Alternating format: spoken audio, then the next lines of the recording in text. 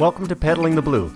With each episode, we talk with guests from the Great Lakes and around the globe who are doing cool things related to sea kayaking. I'm your host, my name is John Chase, and let's get started paddling the blue. Welcome to today's episode of Paddling the Blue. Today we hear from Simon Osborne, and in this interview, we're going to talk about Simon's experience, along with Maren Medak, paddling in South Korea, and all the uniqueness that comes with paddling in that part of the world. We'll also touch on his expedition to Madagascar and his latest project, online sea kayaking. So enjoy today's episode with Simon Osborne. Hi Simon, thank you for joining Paddling the Blue today. You're welcome. It's good to be here. Simon, tell us a little bit about your personal paddling background. You've got many fascinating adventures, and I'd love to hear about them, and I'd love to hear about you. Yeah, no problem at all. Well, I guess I really started kayaking quite a few years back when I was just 7 years old. I've got my dad to thank for that. He ran a sixth form college canoe club, and before I was at the age to be at the college, I'd join in on the college trips and would be going off on weekends doing whitewater kayaking and slalom events, and got into it from quite a young age really. So one thing that seems to have popped up with several interviews that I've had, particularly from the UK, is very first paddling experiences being on inflatables. Any truth there for you? No, not at all. In fact, I don't actually know if I've ever been on an inflatable good kayak. So, but no, my initial years of kayaking for many years was in fiberglass slalom kayaks, because there was nothing on the market that fit a 7-8 year old, and I was quite small for my age as well. All the plastic boats that were out there were kind of rotor bats, and they were quite big for me. I'd float around inside them, so the only thing we could do was get a custom small child's slalom boat, and so I did all the whitewater kayaking in the Alps, and got used to paddling quite a dynamic craft from the start really. So what led you from there to sea kayaking? Well, unfortunately I lost my brother Mark to leukemia when he was just 13 and I was 11. And I wanted to do something to raise money for charity, for leukemia research. It's something he asked me to do when I had the opportunity before he passed away, and I wanted to keep that promise. And I thought it was a good idea to use kayaking as a way of raising the money. And first of all, I thought about maybe paddling the length of the longest river, maybe the Nile, but I didn't know how I was going to use that to raise money. It was quite remote, and there was no one to collect money off. Also cost quite a lot to do it. And so I just one day thought, how about if I try to paddle around the outside of Great Britain, which wouldn't cost too much to do, and there's lots of people and harbours and people to raise money off. So I decided that I'd give that a go, and thought perhaps I needed to do a bit of research and learn about taking a kayak on the sea. And that's when I discovered Nigel Dennis had done it in 1980 and thought he'd be the man to talk to. And so I sent him an email, and he said come up and see him and have a chat. And then it all went on from there, really. Oh, fantastic. So tell us a little bit about that adventure. How old were you at the time? I was 22 years old. So I just finished university, had a year to kind of plan it and to put it all together. I think Nige gave me a boat about 7 days before I set off, so I hadn't really done any sea kayaking. I'd done a week with him up there to train, and then just learnt as I went along. I really didn't know if I'd achieve it when I set off. It was a fairly big undertaking for me at that point, and I kind of slowly gained more experience as I went along. It took 4 months to complete, and I raised £12,000 for leukemia research by the end of the trip, so I was really happy with how it went. Well, that's impressive. Congratulations, and nice way to honor your brother's memory. Yeah, no, I was really pleased to complete it, and to capture so many stories of people affected by cancer as well, and get all the donations in. It was really quite a special trip. And so let me make sure I understand that right too, that you had only been in a sea kayak a few times prior to that and received the boat a week ahead of time and decided to set off on a 4-month adventure.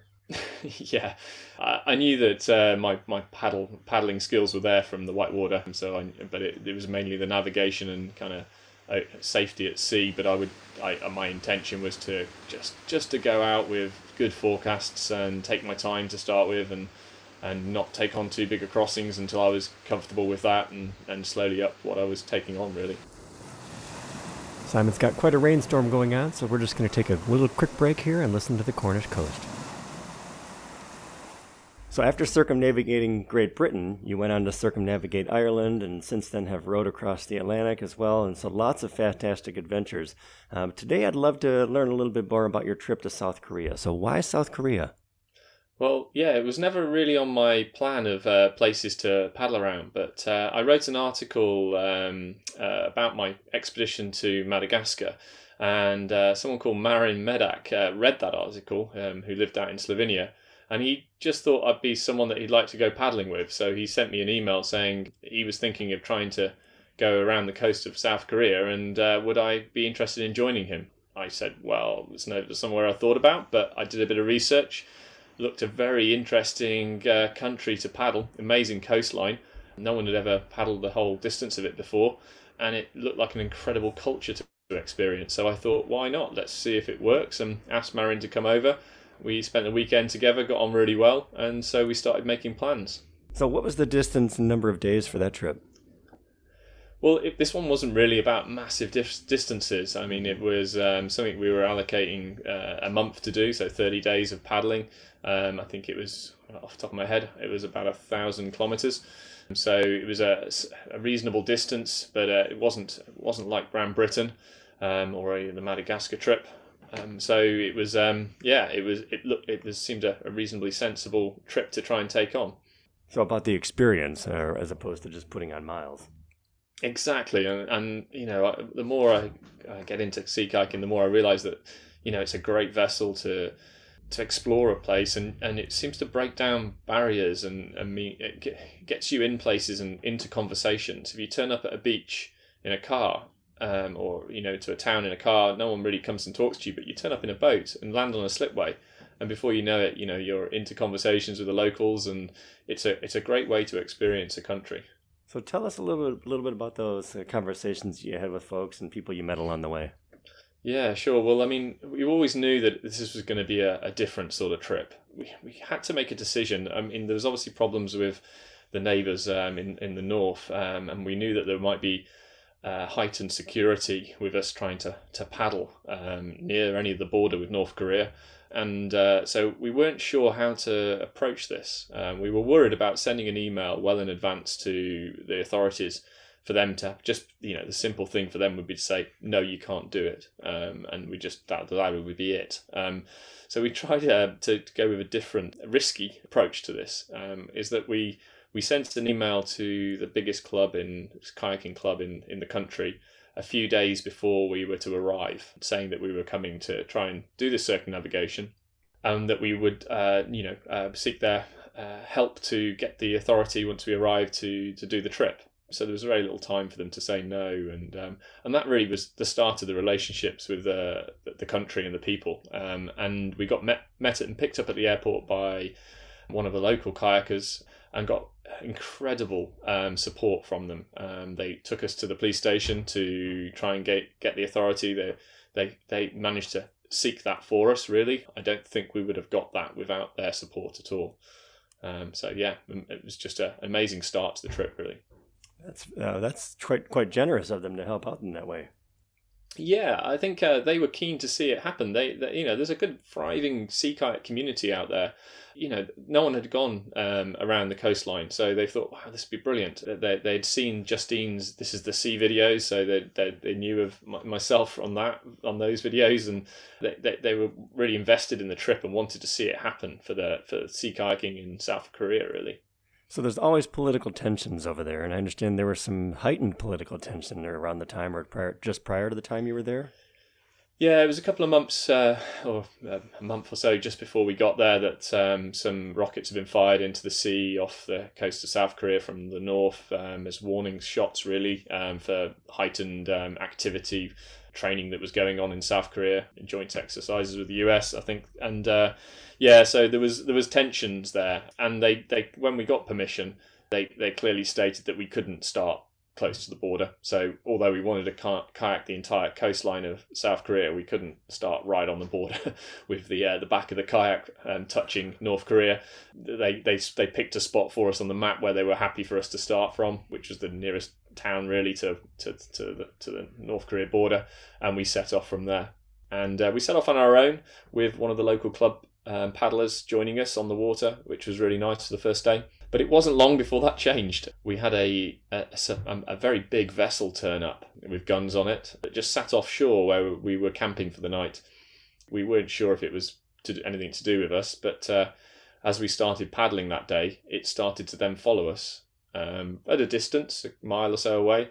And then we stopped for our lunch on the water and it stopped. And I think that was the point at which we realised that that boat was there for us. And we were a bit surprised by this. It turned out we would have one of those boats next to us for the rest of the trip. We had a support vessel that was off in the distance for the entire journey around the coastline. It wasn't the same boat, it was different ones. We had about 50, I think it was, different boats for different sections. Sometimes we would have two as they were changing over.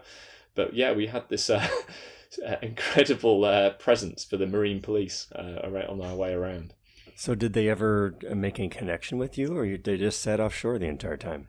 Yeah, it was different for different boats. Some boats we got to certain areas of water where they would like follow us, and they just sat in front and we had to follow them. Other sections they were just miles off and had nothing to do with us at all. And then sometimes they would come up and have a chat and take some photographs and wave and ask how we were doing. It was a real mixture, but it was a completely different aspect of the trip that we really weren't expecting. Yeah. Now, did you get the sense that they were there to protect you or there to watch you? That's something that we really still don't know the answer to. There was another development that happened it was day 4 that a kayaker ended up landing at the beach where we were camped because we had a spot tracker, so they knew where we were. And he said he was Hosin, and he was the kayaking monk, and he was going to join us for a week. And we said, that's fine, that's brilliant, yeah, great, no problem at all. And he turned out to join us for the rest of the trip. And we're not exactly sure what happened here, but I think the Marine Police insisted that there was a local with us on the water for translations, because they were struggling to communicate sometimes with us and understand where we were going and what was happening. So this person then became the contact point. So we had now a local with us, which was a fantastic experience. He opened up even more doors to experiences and more insight into the culture, which was great. But it felt like the police were there to really make sure that we didn't get mistaken for anything, that we were perhaps coming in from the north or whatever, but there was some protection there for us, so that we're protected from them and protected from going places where we shouldn't have gone and so on, because there are certain sections of coastline which do have a perimeter fence all the way along them, where you can't land. You can only land at the beaches and the harbours and the towns. So they're quite protective of their coastline, and I think they were just making sure that we were going to be okay and there was not going to be any problems. So that protection, is that essentially protection for the south from the north or something else?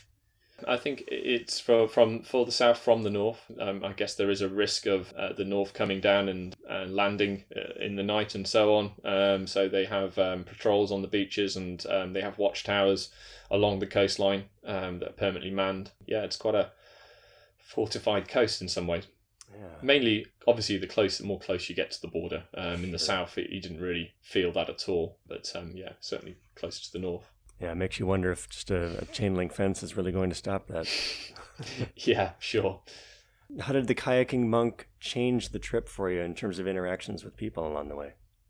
We had that police presence on the water, and every single place we landed, there was police presence there waiting for us to take photos, take notes, say hi, bring us a coffee, and they'd welcome us into the police stations in the towns as well, where we could have a shower and refresh and restock on water and anything we needed.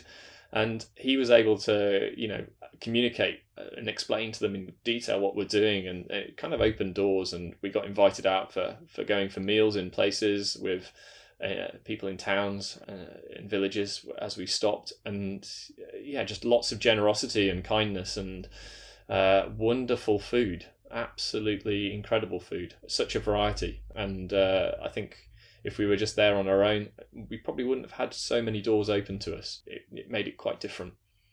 So how did you research this trip? Not very well. So yeah, if you search on the internet for information on sea kayaking in South Korea, not a lot came up back then.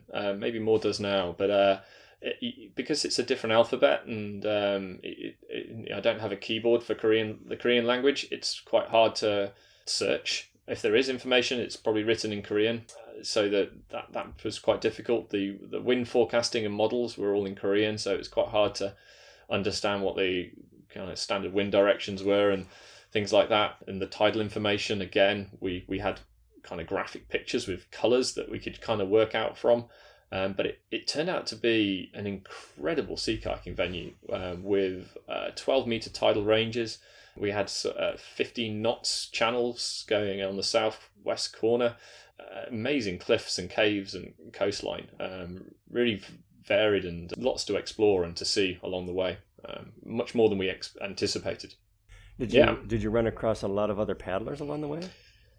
Only once we kind of met up off the water, so we would be met in towns where there were clubs. They would come down and greet us and take us out for food, and yeah, we would socialise on the land.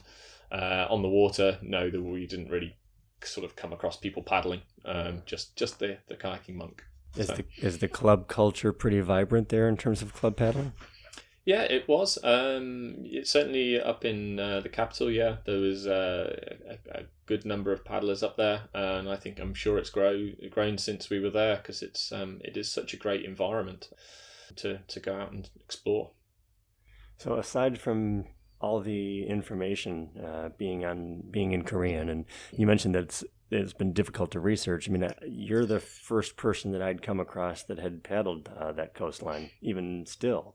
And so it's not one that you hear about very often, which is kind of why it captured my attention. And outside of that, what other challenges did you face along the trip? That and the military escort, I suppose. Yeah, I think the biggest surprise to us was how cold it was. Oh. We didn't expect that. We knew that I was busy teaching kayaking in the summer, so we would go in the winter. I think we were there in February time. But I hadn't anticipated on the first night in the tent, it went down to -18. Yeah, when I picked up the tent pole, the pole froze to my hand in the morning, and that just blew me away with quite how low the temperature went. We had clear skies nearly all the time, but it was icy cold. It warmed up as we went further south, but the first part was thick fog, really cold. Yeah, quite a challenging environment. Probably one of the hardest navigational days I've had was on the very first day in thick fog with the local. I thought he was going to tell us where to go, but he was relying on me. He hadn't done the crossing that we were trying to do, and it was as thick as you could imagine, and we had limited tidal information, but we knew there was about 4 knots of flow in the water underneath us and exactly which direction it was going. If we had to hit a small island, it was just... Yeah, it was quite a challenging first day when you haven't quite got your head into the map that you're using and the scales. So yeah, there's a few challenges. We also had the Japanese tsunami happened whilst we were on the water, which is not too far away from South Korea. We were pretty panicked at first, and we didn't have a huge amount of information which side of the country that Japanese tsunami was on. Fortunately for us, it was on the far side of Japan and not on the coastline facing South Korea. But we certainly had a bit of a fright, and it's quite quite eye-opening to see the video footage of that whilst we're on the trip, and kind of thinking, wow, that could have quite easily been on the other side and come our direction, and yeah, that was quite a shock. Yeah, it certainly could have been a trip changer for you there. Yeah, big surf. Yeah. So knowing what you know now, would you do anything differently, or how would you do it differently? No, I don't think I'd do anything differently. Maybe take even more warmer stuff for the temperature, but other than that, no, I think our strategy actually ended up working out with not telling anyone what we were doing until we got there, really, and then having the opportunity to do face-to-face meetings with the authorities to seek permission, and having the backing of the clubs was vital to make it possible, really. We loved having the monk there and joining us out on the water. Yeah, no, I'm so it's my favorite trip to talk about because it's just so different, and it was such an experience. Did you find the coastline more urban or rural? Well, it was quite rural. However, we were made to stop at the towns. We did stop in a couple of rural locations. They sent the army down to meet us on one of those occasions. But, in general, we were staying in the town, so we were camping on concrete most nights. And rather than your standard sea kayak expedition where you pick your lovely spot in between the towns to camp the night, we were in the hustle and bustle of a busy harbour normally, which had its positives and negatives, but it certainly added that extra twist to it all. So it was a rural coastline, very lots of remote areas that we were paddling in, but where we were stopping was always was urban. All right. So there's a picture on the Kokatat website of you carrying your boats on land. I don't know if you're familiar with the picture. It's you pulling a cart, looks like. Oh, yes. Yeah. Well, tell us about the origin of that one. Yeah.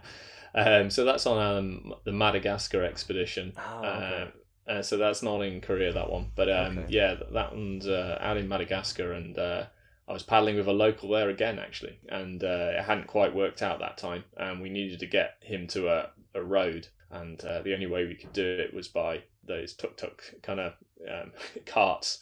And we put the 3-piece kayaks onto that and walked for half a day to get to the nearest road to get him out. So, yeah. So you used 3-piece kayaks. Did you use them on both trips? Yeah, use them on Madagascar and on South Korea. It's the easiest way to get a boat out that what it's like and how it's going to perform. Speaking of Madagascar, tell us a little bit about Madagascar. Yeah, so this was an expedition after I'd gone around Ireland where I just felt like now I wanted to move away from the fundraising and I wanted to do something for myself that no one else had done before. I'd heard people talk about Madagascar and no one had attempted it. So I thought, do you know what, I think it's worth a try. It was a big challenge. We took it on, and within a few days of paddling we realised that this was going to be really tough. Mainly down to heat and the fact that the coastline wasn't actually as interesting as we were hoping it to be. Very straight sandy beaches for many miles. In fact, there was a 750 kilometre beach that was perfectly straight, which had dumping surf on it, and it was a case of launching out through the surf and staying on the water for 12 hours and then landing at the end of the day and it looked like you hadn't moved anywhere. The beach looked identical. So there was all sorts of challenges with it. I ended up deciding to do it in 2 legs. So coming back the following year after doing 2 months of paddling, coming back on exactly the same date a year later to finish off the trip. I had various factors that meant that I didn't manage to complete it. So it was an attempt and an incredible experience with 4 months of paddling out in Madagascar, but it wasn't the trip I was hoping for. Trying to circumnavigate, but wow, it was such a rich trip again of experiences that I don't regret it at all. Yeah, well, 750 kilometers of a straight, not changing beach sounds brutal. Yeah, I can just seeing the same thing every day. I mean, that's one of the nice things about sea kayaking and many of the locations that you choose is that you've got variety. You've got something different. Yeah, absolutely, and you think I think we had a vision, and when I do a talk on this trip, I kind of show a picture of one of the days where you've got your beautiful coral reef underneath the kayaks and little islands, located off the coastline, and you kind of think of Madagascar, tropical, and that's what we're going to get most of the way around. But actually, that was a couple of days of paddling, and the rest of it was kind of just a sandy beach, which was beautiful. It was absolutely incredible, but it didn't change huge amounts on the way around. Transition back to South Korea for just a moment. I'm sorry to bounce back and forth between the two. But you mentioned it, so I thought I had to ask. Yeah. So speaking of South Korea, would you do it again? I don't know if I'd ever do a trip again.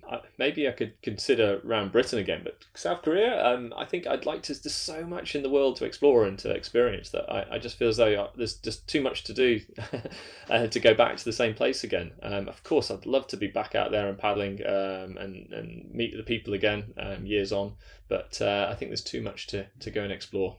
All right. So what's next?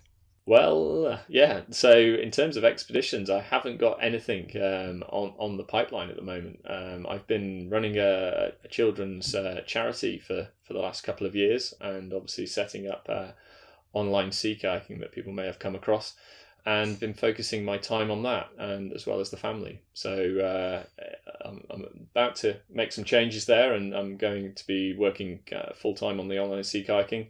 And hopefully we'll have opportunity to get away and to explore a bit more moving forward. All right. So if you could pick one place in the world where you could go, where would that be? Oh, that's such a challenging question. Such a challenging question.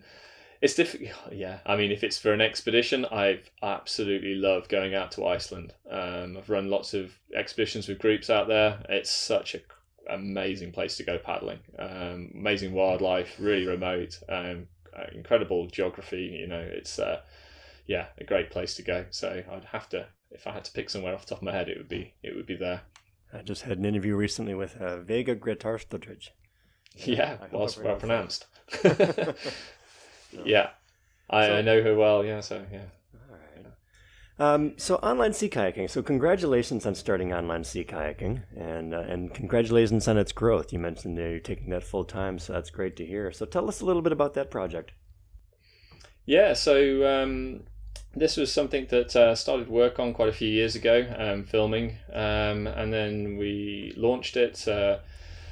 It's about 2 years ago now, and it's an online platform as a resource for paddlers, sea kayakers to access online courses for all sorts of different skills, from rescues to just manoeuvring kayaks, staying upright, and braces and recovery strokes. And it's a growing library, so people that subscribe, every time we release a new course, that ends up in the library and they've got access to that. So yeah, it's kind of a new way of having a resource to develop your sea kayaking skills and to work alongside what you do out on the water. So giving you exercises to try out with paddling partners and so on. So what drove you to start that project? I just saw it as something that was missing, that online learning was something that people are starting to adopt more and more. I could see that there were other sports using it, and perhaps it was something that would work really well for kayaking as well. There's an opportunity for paddlers that are subscribers to ask questions, to write comments below each video, and then to join the kind of community of learners, and be more than just a DVD that you buy and you watch at home. This is something that can be more of a platform for learning and as a community than it is, and getting feedback than just watching a DVD. So there's an interactive component to it then. Yeah, so we regularly get questions and comments and give feedback and kind of help people, guide them on their learning journey, really. All right. So how has that project grown and changed for you over time? Well, obviously with the global pandemic and the timing we just released before that happened, and there was a huge switch into online learning as being a recognised thing and something that everyone was willing to accept, given the scenario that we were all thrown into, has obviously helped us no end to kind of get the word out and for people to see this as something that works. And now more and more people are getting back out on the water, and kind of it seems to be spreading the word that they're finding it useful and a good resource. The more we're seeing people subscribing, so that's why we're putting more time into it now, and we can create the rest of the courses that we've got planned and get more content on there. So when you started it, did you expect it to grow in the way that it has been growing? We hoped it would, yes. So I've been working with James Stevenson on this. We've known each other since university days, and we put some forecasts down, and we've been doing well to hit what we were hoping for. I think perhaps we were being really, optimistic at first, but actually, because of the pandemic, we've been hitting what we've been hoping to, and it's gone to how we really, really could have wished it to. So we're recording this at the very last few days of July 2021. And what's the size of the library at this time? Well, we've got, at the top of my head, I think it's 7 different courses. There's over, I think it's just around 20 hours of content on there. There's, we've got navigation and planning, we've got surfing a sea kayak, we've got paddling in tide, rescues, staying upright, ruddering masterclass. So there's quite a lot of content on there, and you wouldn't be able to watch it all straight. It's quite detailed, so it suits kind of watching a couple of lessons in an evening, and then coming back to it once you've been out on the water and tried some of the exercises. So there's quite a lot on there now. So they're short exercises and designed to give you content that you can use right away, then go apply that on the water, and then come back and get feedback on that, it sounds like. Yeah, that's right. So they can watch a course. Staying upright has 40 odd lessons around, and each of those lessons covers an individual aspect. So there might be there's a series of lessons on the low brace, and then we'll break that down into the blade angle into one lesson. And the body, what's happening with the body in another, and you can look at those independently. Some people choose to watch them back to back and then go out in the water. Some people watch them then one at a time and then go on the water in between. It really it depends on how you work as a learner as well.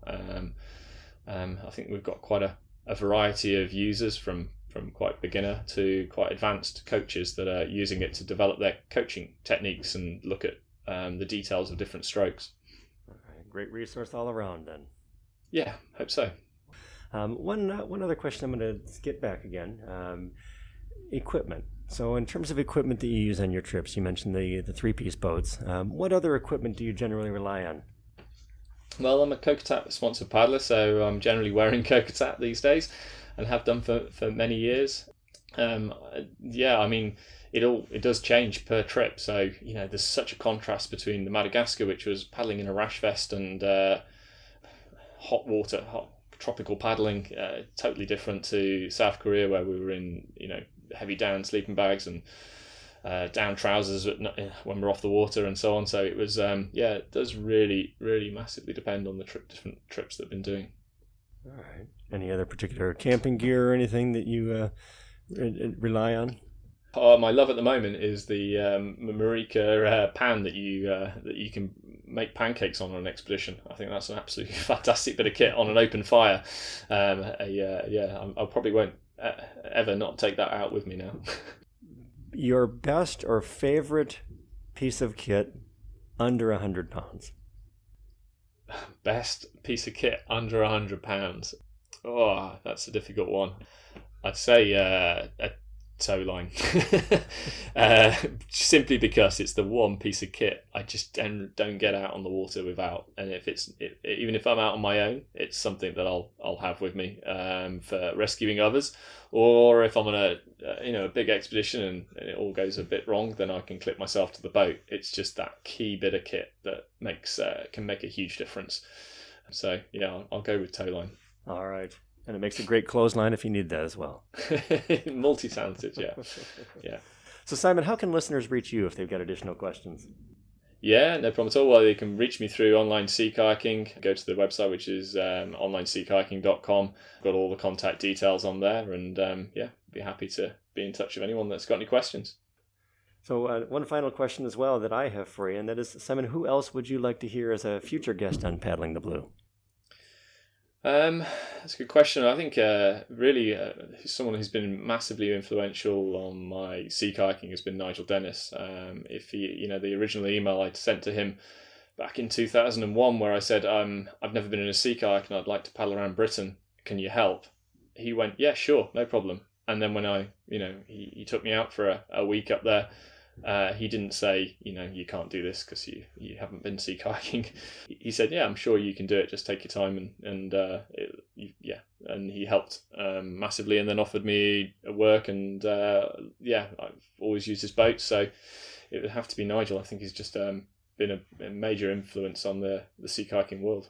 couple of other folks that have recommended Nigel as well. I'm sure. And certainly you and I will talk a little bit offline, and we'll make the opportunity to get a connection with Nigel and try and get him on the show here as well. That'll be fantastic. Good. So, Simon, thank you very much for joining me today. It's been wonderful hearing about your trip to South Korea and learning a little bit about your Madagascar trip and that long 750-kilometer straight beach. Like I said, I know you've got many other fantastic expeditions as well, and maybe we'll have a chance to talk through some of those in the future for you as well. Brilliant. Thank you. It's been a pleasure. All right. Thank you.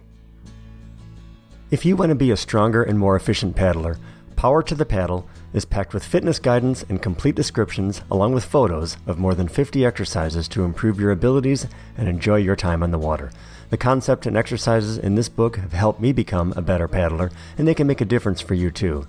The exercises in the book can help you reduce tension in your shoulders and low back, use the power of your torso to create leverage and use less energy with each stroke, use force generated from your lower body to make your paddling strokes more efficient, have the endurance to handle long days in the boat, drive through the toughest waves or whitewater, protect your body against common paddling injuries, and while you're at it, you might even lose a few pounds, and who wouldn't mind that? So visit paddlingexercises.com to get the book and companion DVD.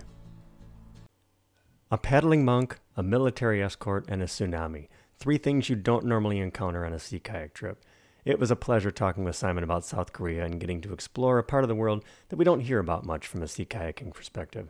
And online sea kayaking is a great resource full of outstanding training to help you improve your paddling. So check it out. I'll have a link to online sea kayaking in the show notes. For our next episode, we're going to feature an adventurer with one of the most incredible lists of experiences you've ever heard. We're going to be talking with John Turk.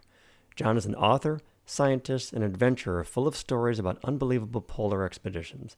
And we're going to talk with John about some pretty deep stuff that helped him find his power to keep fueling the expedition fire. As always, thanks again for listening, and I look forward to bringing you the next episode of Paddling the Blue. Thank you for listening to Paddling the Blue. You can subscribe to Paddling the Blue on Apple Music, Google Podcasts, Spotify, or wherever you find your favorite podcasts. Please take the time to leave us a 5-star review on Apple Music. We truly appreciate the support.